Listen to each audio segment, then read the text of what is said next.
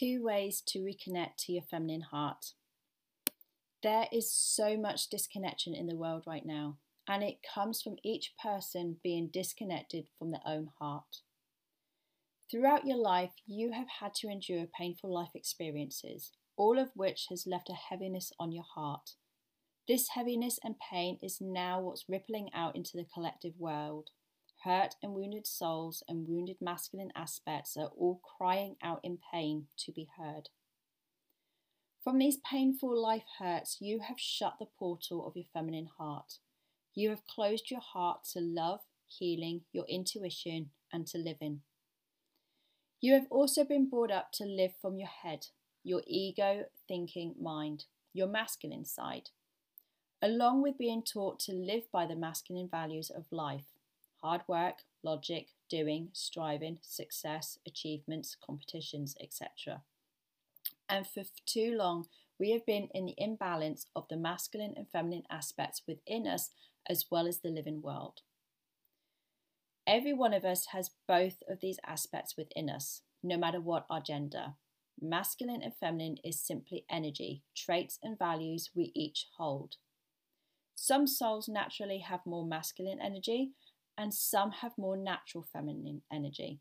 And yet we have all been brought up to fit in a mostly dominant masculine way of living, where the feminine aspects of life have been pushed aside, i.e., we have been living from our ego mind, and where listening to your feminine heart, your intuitions, your feelings, and honouring your needs are deemed as not important or weak.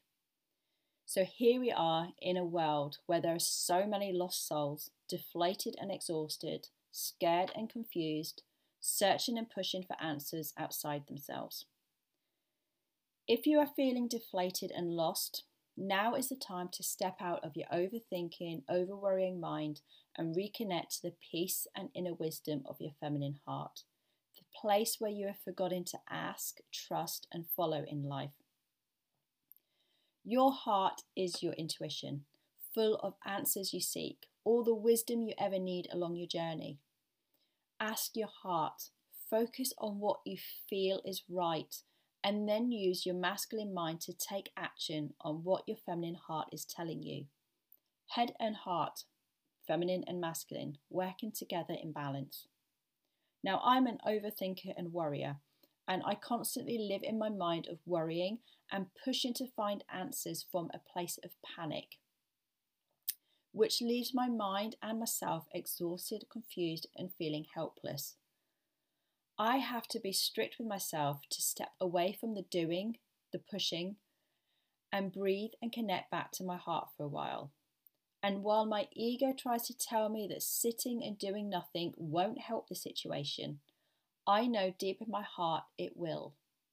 For it's only when I can be still, cloud watch, ponder, write notes, is the space I find clarity, I find peace, and I can then get back onto track in alignment with my soul and where I want to go in life.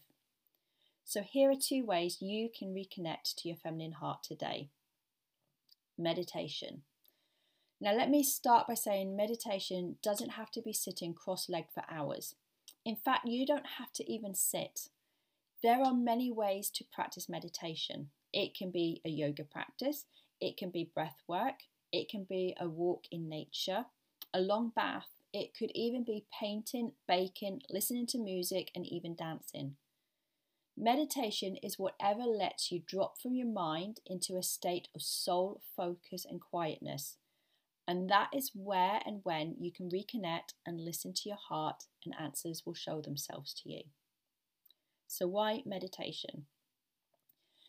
In a world of constantly doing and rushing around, living from your mind of constantly thinking what's next on your to-do list, what to have for dinner, worrying about money and the future, work stress and family issues, you feel you don't have time to stop. Yet stopping is what actually will give you more time and energy. Meditation allows you to rest your body, to relax and your nervous system, and it calms your mind. So try sitting in a mindfulness practice with your morning coffee. Savour the smell, the taste, the stillness, the birds singing, maybe the rain falling. Enjoyable yet a simple way just to add a meditation practice into your morning.